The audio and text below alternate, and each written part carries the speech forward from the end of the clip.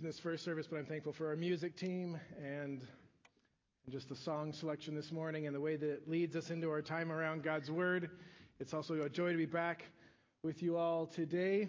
Many of you know we had the opportunity early this year, my wife and I, to go on a kind of a trip of a lifetime with a dear college professor. And it was really weird to be like, well, when did we have his class? And it was almost 20 years ago. And I was like, I'm saying almost 20 years ago, I've reached that season of life about things. But we got to tour around some of the footsteps of Paul. And so I actually got to stand in Corinth just a few weeks ago. And there are some pictures this morning. So I'm looking forward to sharing a little bit of what we learned there as we dive back into the life of the Corinthians and what was going on in their church. And it was amazing to actually stand, as I said, there in the city of Corinth and look around. It didn't look anything like I had imagined. My mental picture was totally wrong. And it was interesting just to see the landscape, see how the city was laid out, and it just made a lot of things click into place. Not just what the city looked like, but how that would have impacted the people that lived there and the culture and what it would have been like just to live life in that place and the challenges that they faced and what that meant for the church. And it also struck me as well that as foreign as that was, a distant country, a distant culture, and so much time that has passed, so much of what they were dealing with is the same things that we're dealing with today. So many of the pressures facing their church are the same pressures that are facing our church today. Human nature doesn't change. And so even though I appreciated how wrong I was in a lot of my misconceptions, it also struck me how many similarities we share with those that have gone before us. And this morning, as we are getting back into 1 Corinthians chapter 12, we're seeing Paul as he continues to work with this church, not only trying to help them with their struggles with individual sin, but he's also trying to help clear up corporate confusion, their misunderstandings and their struggles with how they function all together as a church body. They were becoming this disorganized jumble of ethnic, class, and spiritual gifting competition. They were rife with jealousies and fleshly comparisons. And as a result, their identity as a church was becoming lost in a sea of conflict and confusion. And Paul is using the topic of spiritual giftedness here not only to tune up their understanding of the spiritual gifts themselves, but he's also showing them that they have a deficient view of the church entirely. And that if they will grasp the purpose, the nature, and the organization of the church, then a proper understanding of spiritual gifts and the use of them will follow naturally. And these lessons are essential for every generation of the church to revisit. Even if we are in a healthy church environment, if we fail to clearly understand these truths and to effectively pass them on to the next generation, our children will abandon them. And I think that is what we are all too often seeing around us, is generations of churches who have not come to know and love the purpose and the nature of the church, who are now scattering into a whole variety of churches in confusion. I think some of these churches you could call, well, maybe the unchurched movement. You've probably seen this. People who are walking away from the formal gathering of God's people entirely in order to pursue instead just personal spiritual development. And as I was doing a little bit of research on this, that was the phrase I saw over and over: personal spiritual development. Church is any place, they would say, that you feel close to God. An organized religion, like gathering as God's people, is just seen as an obstacle that gets in the way of authenticity. You might also run in today to what you might call the professional church. And by that I mean churches that are structured around specialists who provide services to consumers. Christians are not woven together for the mutual building up of one another in Christ, but they faithfully attend and participate in services and programs led by specialists that promise to expertly solve all your spiritual problems and meet all your spiritual needs. And these churches can range anywhere from what you might call the therapy churches, where you come so that all of the spiritual specialists can make you feel better, to what you might call, and to be honest, there's a lot of Bible churches in this camp sometimes, what you might call the knowledge church, where you come to all of the academic specialists who are satisfied entirely when you're just able to get all the theological questions right on the quiz. Another popular option is the experience church. Many churches are built around the idea that the purpose of church is to create an environment in which a certain experience can be predictably had. And those churches can look wildly different from each other. Some of them are fueled by amazing rock bands, moody stage lighting, folksy communication styles. And in others, it's ancient rituals and iconography, candles, incense, and organ music with stained glass windows. And don't get me wrong, none of those things are inherently sinful. And wouldn't it be cool if there was like a ginormous stained glass window? Those are awesome. I got to see a couple. But is a church successful when it's measured solely by its ability to give people a certain impression or experience every week? Don't forget Social Action Church. That's a popular one these days. Churches that seem to understand their primary mission as simply community activism. Discipleship consists of learning how to organize, administer, and expand programs, campaigns, and agendas that further all manner of current social urgencies. The church is valued just as a place for social healing. And so care is taken that the pursuit of holiness or doctrine doesn't get in the way of that mission. Add to that questions of house churches or community churches or mega churches or ethnic churches or online churches or traditional churches or contemporary churches, denominational churches or independent churches. And you can see how it gets confusing, does it not?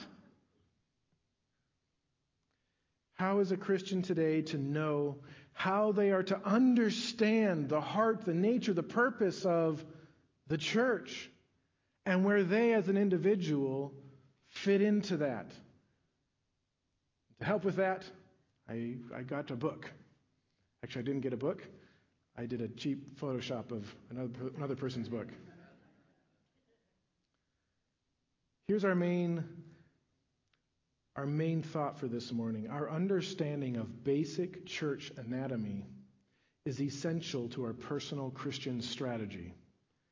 And what I mean by that is how you think of, conceptualize the Christian life and how you will live it depends in no small degree upon how you understand the basic anatomy and structure of this thing called the church. And it can look a lot of different ways, but it has to hold true to its basic anatomy if it is to be successful for the purpose for which Christ designed it. Last week, Paul belabored the point that there is a single source for all the diversity of gifts, of ministries, of effects, of manifestations of the Spirit. And that single source is the Spirit. What explains the existence and nature of the church? It is the blood-bought possession of Jesus Christ, and it is the Spirit-birthed, Spirit-equipped, and Spirit-directed people of God's own choosing. That's where we come from. This week, Paul is turning to give us the basic structure or anatomy of that peculiar people that the Spirit has put together. And trying to see the main point or the main theme that Paul's emphasizing is not too hard when you start highlighting key words in this passage. So if you want to look at last week's passage and this week's passage, you'll notice there's an emphasis. Last week's passage, we see Paul hammering on the one Spirit, all the diversity of the gifts in the church coming from one place. And then this week, he's going to switch to hammer on one body, all of that diversity from one Spirit for one body. And so with that in mind, I'd invite you to take your copy of God's Word and turn to our text this morning, 1 Corinthians chapter 12. We'll be reading it this morning, verses 12 to 19. As is our custom, I'd invite you to stand and honor the reading of God's Word if you are able. We do want to periodically remind you this is not a work of the flesh. If you need to sit, please sit. But as you're able to stand, I'd invite you to follow along 1 Corinthians chapter 12, beginning in verse 12. For even as the body is one and yet has many members, and all the members of the body, though they are many, are one body, so also is Christ. For by one Spirit we were all baptized into one body, whether Jews or Greeks, whether slaves or free, and we were all made to drink of one Spirit. For the body is not one member, but many. If the foot says, because I am not a hand, I am not a part of the body, it is not for this reason any the less a part of the body. And if the ear says, because I am not an eye, I am not a part of the body, it is not for this reason any the less a part of the body. If the whole body were an eye, where would the hearing be? If the whole were hearing, where would the sense of smell be? But now God has placed the members, each one of them, in the body, just as he desired. And if they were all one member, where would the body be? Would you pray with me? Father, we are grateful this morning to be able to come to this passage and be reminded of these simple truths. You are the great architect of salvation, and it is your plan in eternity past that has come to fruition through the coming of your Son, Jesus Christ, who by his death and resurrection has secured for himself the church, this peculiar people that you have had for your own choosing.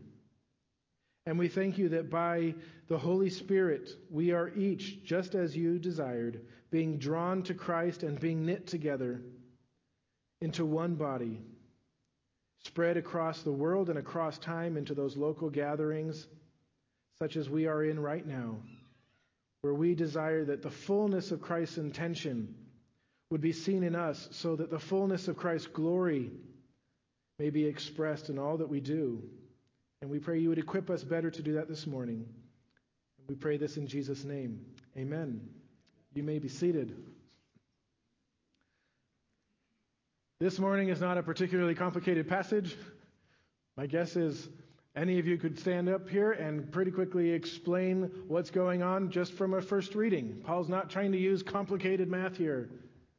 But I do think you can boil this down into at least 3 clarifications that help us understand basic church anatomy. And if you're taking notes this morning, here's how I've organized it. Our first point is this: we are part of one body despite our differences. We are part of one body despite our differences. And in verses 12 to 13, I think it's important that we emphasize what these verses do and what they don't say, because I think there has been confusion around these verses as well. Paul introduces this illustration for us in verse 12 when he says, "For even as the body is one, and yet has many members, and all the members of the body, though they are many, are one body, so also is Christ." And here Paul is introducing this particularly important metaphor for the church. Technically, he has already referenced it once in the book of 1 Corinthians. If we got any kids this morning that are bored, you can try to find it. But we'll reference it later. But this is the first time that he comes to teach on this topic and to introduce it as a theme that he wants to explore. This idea of the body. Paul is emphasizing unity in diversity through the Spirit, as he did last week, and now emphasizing diversity living in unity through the Spirit. So he's essentially flipping the thing around. Last week we saw unity in diversity, one Spirit producing lots of different things. This week it's living in unity despite our diversity. All of these different things coming back together to serve one body. And the picture of a body is just the thing to help us grasp how this looks practically. Right? It's not too difficult to understand the picture. The body is a singular thing, made up of a bunch of unique and different things. In fact, I looked it up this week, and the most quoted numbers I could find were that the body is made up of 650 different muscles, 206 different bones, and 78 organs. That's a lot of parts.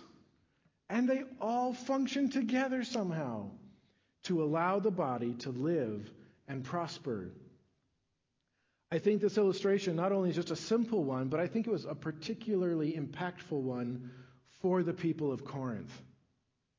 I think it would have impacted them 2 different ways. One is, I was really struck and impressed as I was traveling around through western Turkey and then down the coast of Greece to all these cities that Paul would have been visiting and writing to. I don't know that we appreciate today how much they idolized the human body, how much that was the ideal for them of beauty, of perfection. I've got a little slide to put up on the screen for you. The Greco-Roman world was infatuated with athleticism, health, and the human body. Corinth, even particularly so, as one of the cities that hosted one of the major regional games, if you recall. Like the Olympian Games, Corinth oversaw the Isthmian Games that took place just outside the city. And for now, focus on Mr. Sitting Dude, who's looking very buff, not the other thing. I'll talk about the other thing in a minute.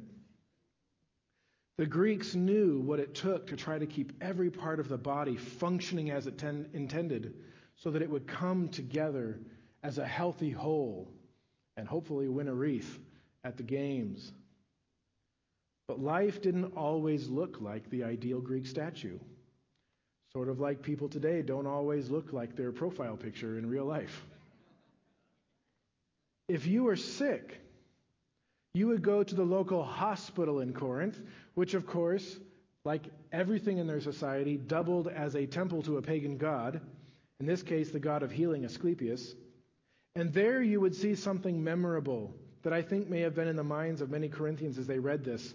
If you would go to the temple for healing, it was customary to bring a sculptured terracotta replica of the body part that was ailing you.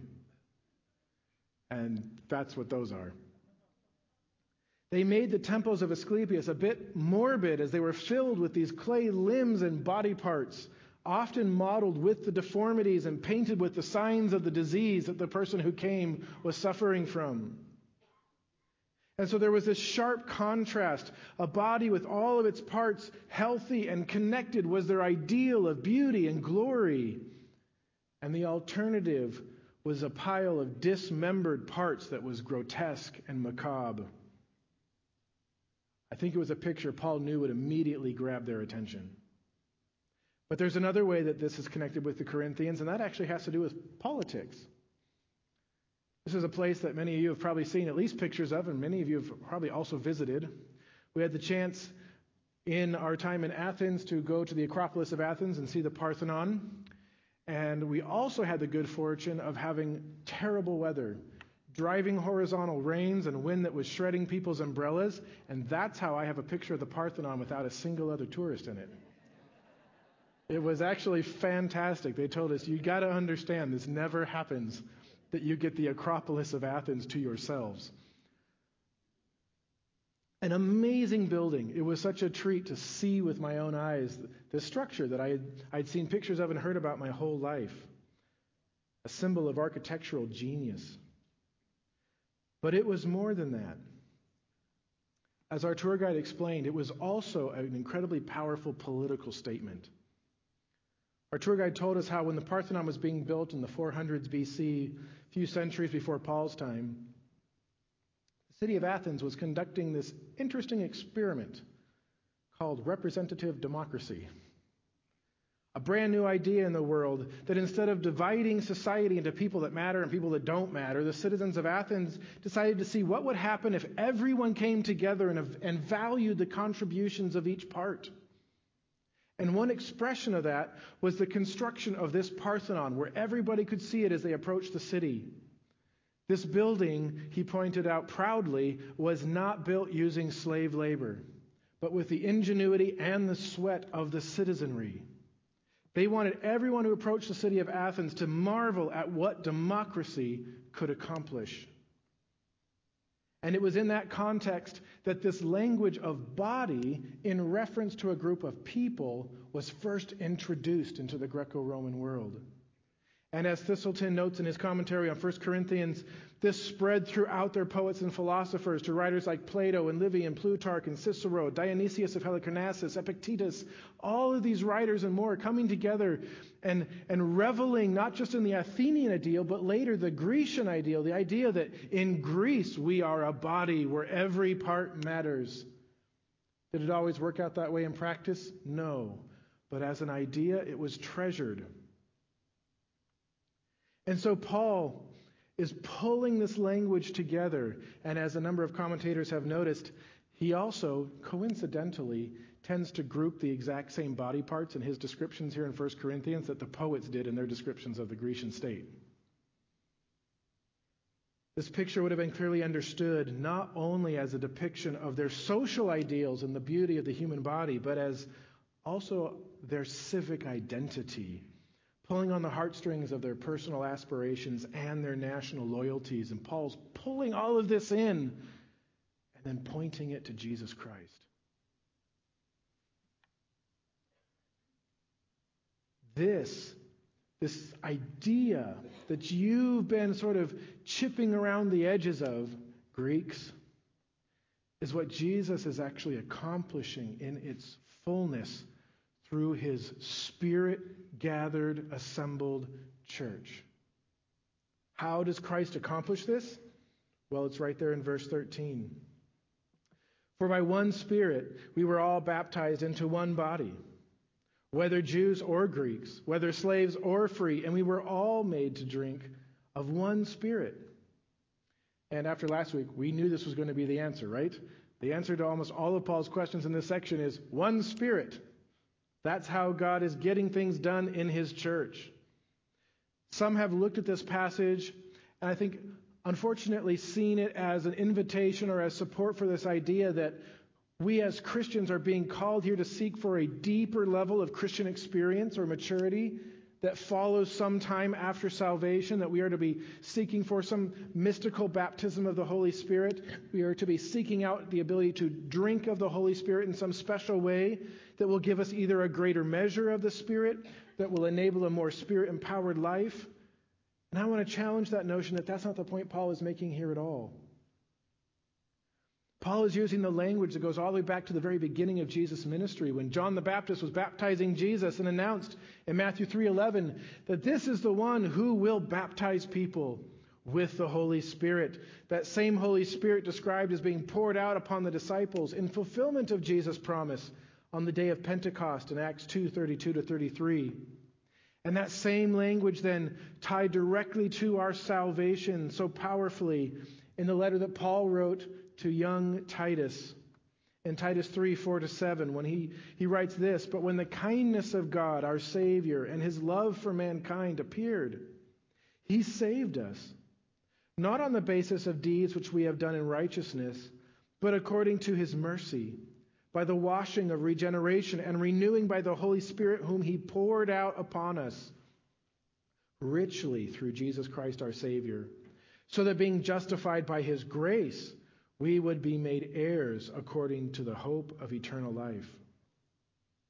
Notice in our passage, and in all these passages we just talked about, we are not being called to seek baptism or to seek to drink of the Spirit. No, Paul's whole point is you need to remember that you are these things.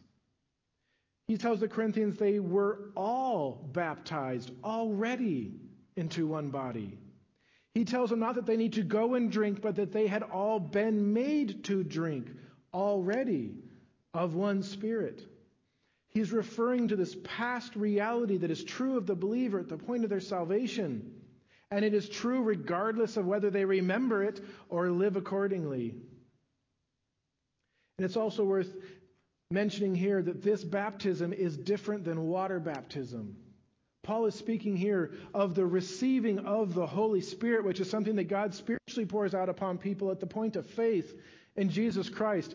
What we do when we get our big rolling bathtub up here is not that. It is a sign, it is a picture, it is a symbol whereby a person can declare publicly on the outside the realities of what God has already done on the inside.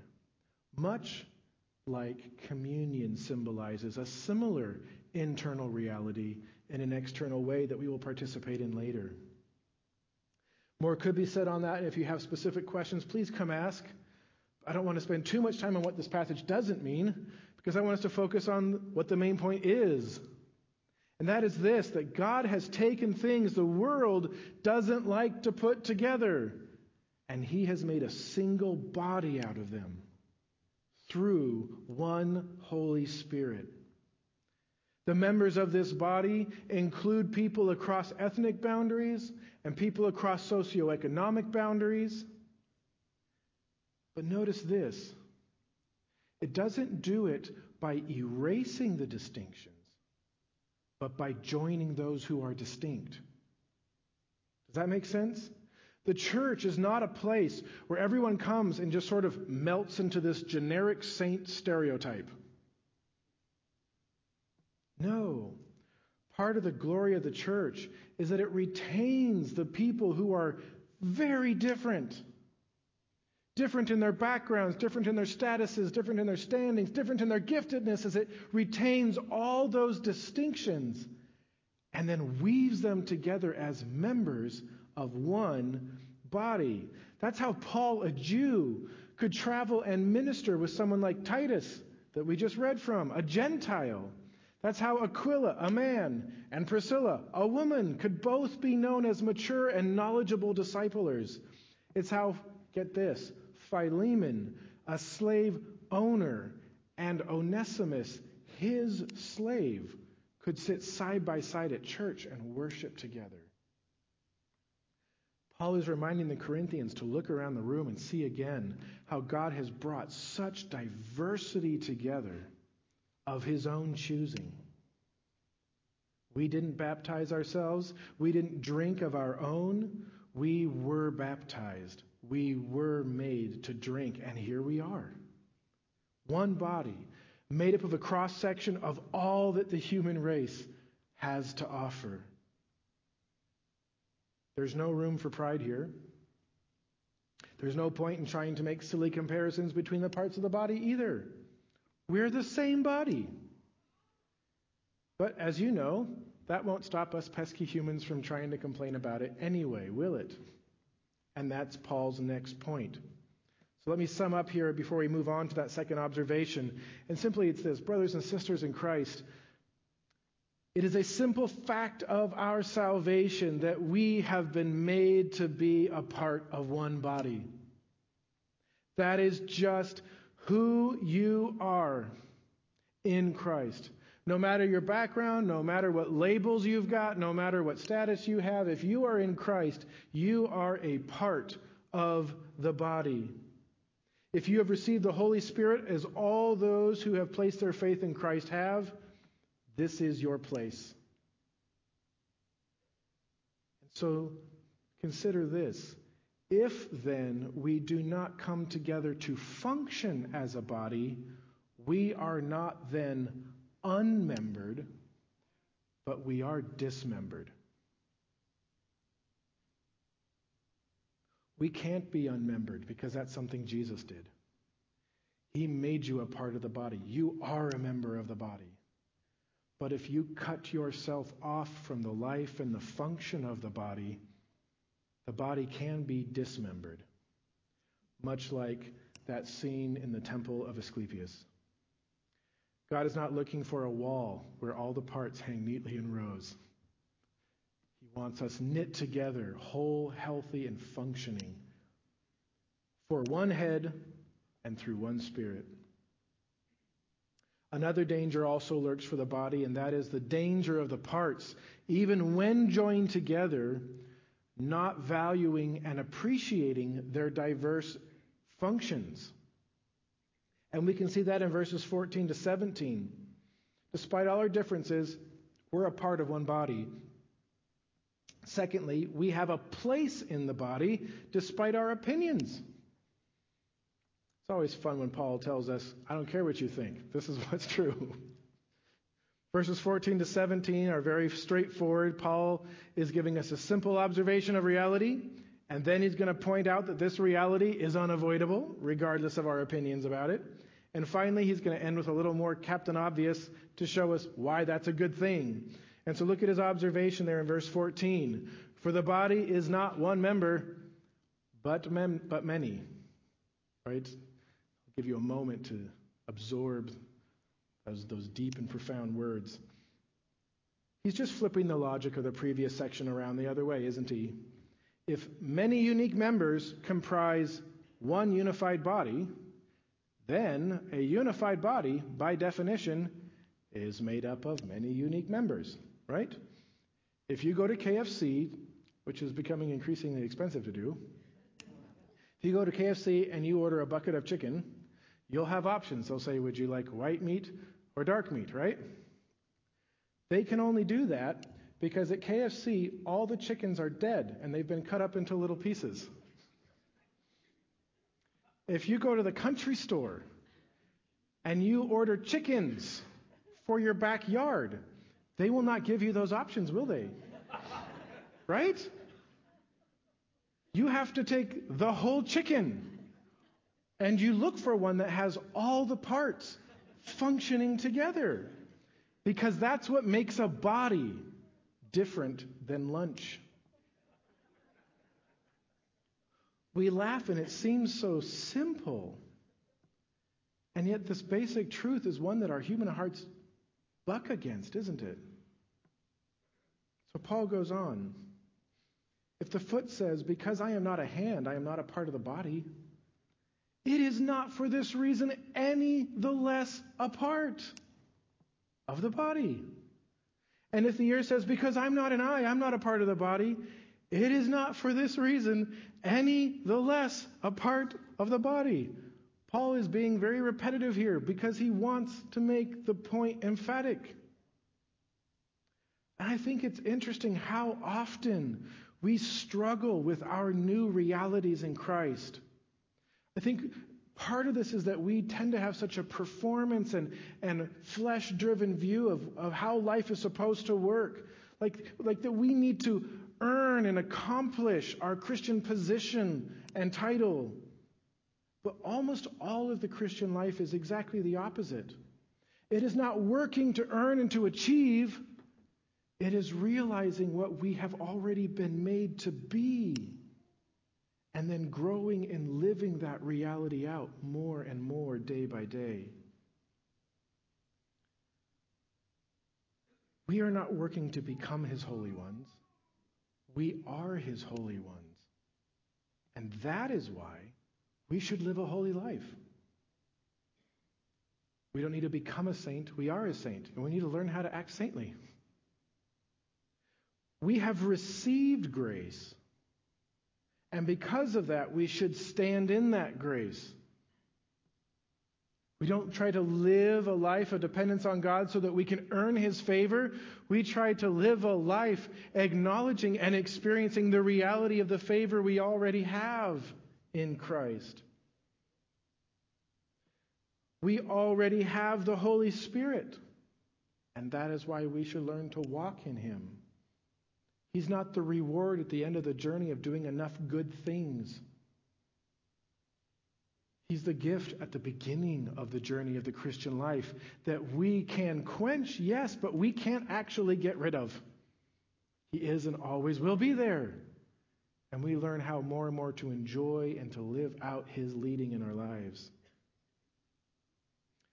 We don't cease to be any of the things that Christ makes us when we forget about them.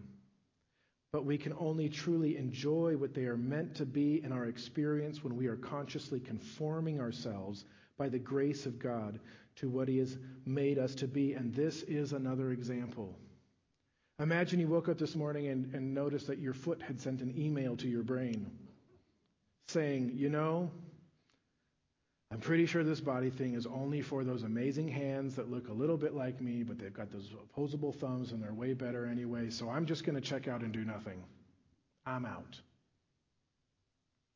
Would that change the fact that when you look down at what was in your shoe, you would acknowledge that it is still in fact a part of your body? Useless, non-functional, harmful to the whole. But you would stumble around with that as still part of the body, regardless of how the foot felt. And maybe you're feeling like, okay, duh, this is all a bit silly. I mean, being jealous of a hand or ears feeling that they're useless because they aren't eyes, like that really wouldn't happen in the church, right? And yet I think a form of this does happen all the time. I think it's so easy, though I think we would publicly say, no, of course I know that's not the truth. I still think it's easy for us to feel things like, I'm not a really important part of the church. I'm not a gifted evangelist like that guy. I'm just good at scheduling and spreadsheets and stuff. Right? The church doesn't really need me. I don't know where I fit in. I'd be terrified to ever stand in front of anybody and teach the Bible and stuff. I just really like working with my hands. That's all I'm good at. The body doesn't need me. I'm not a part of it. It's for those kind of people. That's sad. And when we do that, we do the same thing that the Corinthians were doing. We begin to create this tiered hierarchy that looks just like what we see out in the world. And Paul is saying, no, not in Christ. In Christ, we're not a corporate ladder, we're a body. And we need everyone. As he goes on to explain there in verse 17, if the whole body were an eye, eyes are awesome. They do really cool things nothing else in your body can. We've all studied probably the eyeball at some level in school and just went like, whoa. Weren't you glad you could hear about the eye? If everything were an eyeball, where would the hearing be? If the whole were hearing, you couldn't smell. When parts of the body check out, the whole body loses functionality. Every part is affected, and sometimes even in ways it doesn't realize or appreciate. A number of us had the experience, for some random reason, of losing our sense of smell for a period of time in the last couple of years. And for many of us, you probably did not appreciate how nice having a working sniffer was until it was gone. And you could still live, you could still survive, you could still go about your life, but there was something missing. It was incomplete. It was not what it was meant to be. And I think some churches have never experienced entire functions or senses at all, because those who are gifted and called for that purpose have not yet had the joy of being encouraged or of taking that step to realize how important a part of the body they are.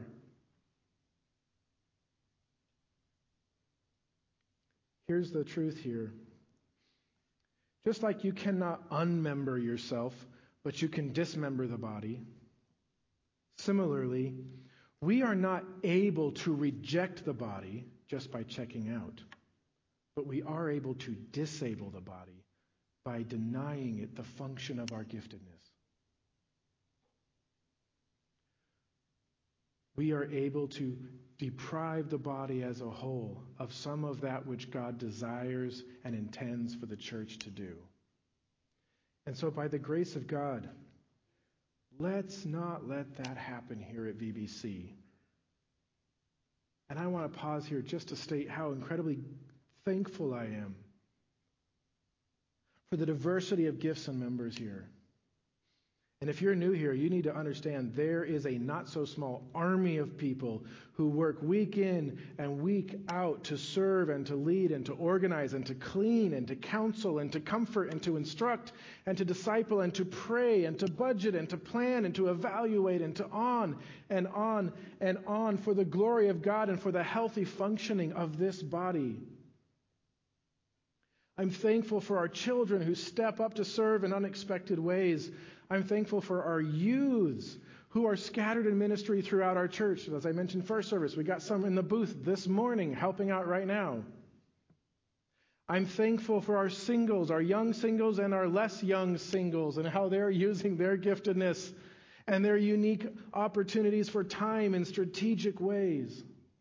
I'm thankful for our parents who disciple their children and serve others. I'm thankful for our men who step up. I'm thankful for our women who step up. I'm thankful for our grandparents who are discipling the generations that are coming after them. I praise God for those of you with keen theological minds who help sharpen our collective understanding of Scripture. I'm thankful. I praise God for those of you who joyfully take bags of trash out to the dumpster with nobody watching and with joy in your hearts just because you love God's people and you want to make this place a place that can serve. And I want to be clear, I'm not saying this because this is my church. I am saying this because this is my church. This is the part of God's one body that I get to be a part of. And I'm so thankful I get to be a part of it with all of you. And I hope every member of Valley Bible Church can share that same sense of belonging and appreciation for the unique gifts and function that you have, for what you bring to this body that would dismember or disable it without your presence here. There isn't a one of us that wasn't placed here for a purpose. And that is Paul's final point. We all have a purpose in the body, and that purpose comes directly from God himself. Look at verses 18 and 19. But now God has placed the members, each one of them, in the body just as he desired. If they were all one member, where would the body be? We tried to be clear about this when we instituted church membership here at VBC. Signing a piece of paper does not make you one iota more or less a member of the body of Christ. That is not something any human person has the power to do, because that is something that Jesus Christ does at the point of your salvation when he gives you the Holy Spirit. You become a member of his body. Unfortunately, we're not as up to date on people's spiritual realities as he is, and so we ask you to raise your hand so we know you're here. But every single person who has the Spirit in them is part of his body, and if he has brought you here, it is because this is where he desires you to build up and to edify his body for the glory of Jesus Christ. I don't know what that's supposed to look like in your life. But I know that it is supposed to look like you being an integral part of this. What a privilege to know that nothing is happening in God's church just by accident. In his body, every part hand-placed, every part honored and valued, and every part having a responsibility then to seek to contribute to the body that function that God has called us to and gifted us for. This reality is inseparable from our identity as Christians. Do we see that? Our involvement in the church is not a secondary issue to our salvation, because it is our salvation that makes us a member of the church. And that is why our understanding of basic church anatomy is essential to our personal Christian strategy. You cannot conceptualize fully how God wants to use us as individual Christians until we appreciate fully what it means to be a member of the body of Christ. And by that I don't mean you have to be a member of Valley Bible Church. By that I mean you are part of the people of God who are called to gather together, to serve together, to love together, to edify together, to bear one another's burdens together around the world. And you have a place in that God has purposed you for. Find it and live it out. Because if we fail to come together as one body, then we are dismembered. If we fail to function as we are gifted, we are disabled. And if we forget to trust God's wisdom in putting you where he has put you, then we are deceived. Let's pray. Father, what a privilege it is to watch your Spirit working out through the lives of so many here at Valley Bible Church. And to know that that is being repeated throughout churches around the world whose ministries look so different, whose contexts look so different, languages that are different, challenges that are different, opportunities that are different. But it is all still one Spirit, pulling in from the full diversity of human life, giving the full diversity of spiritual gifts to serve the single body of Christ under the single head, which is Christ. And we pray that you would make us, for our part, faithful and joyful in carrying this out, that Christ's body would bring glory to him in all that we do. And this we pray in the name of Jesus. Amen.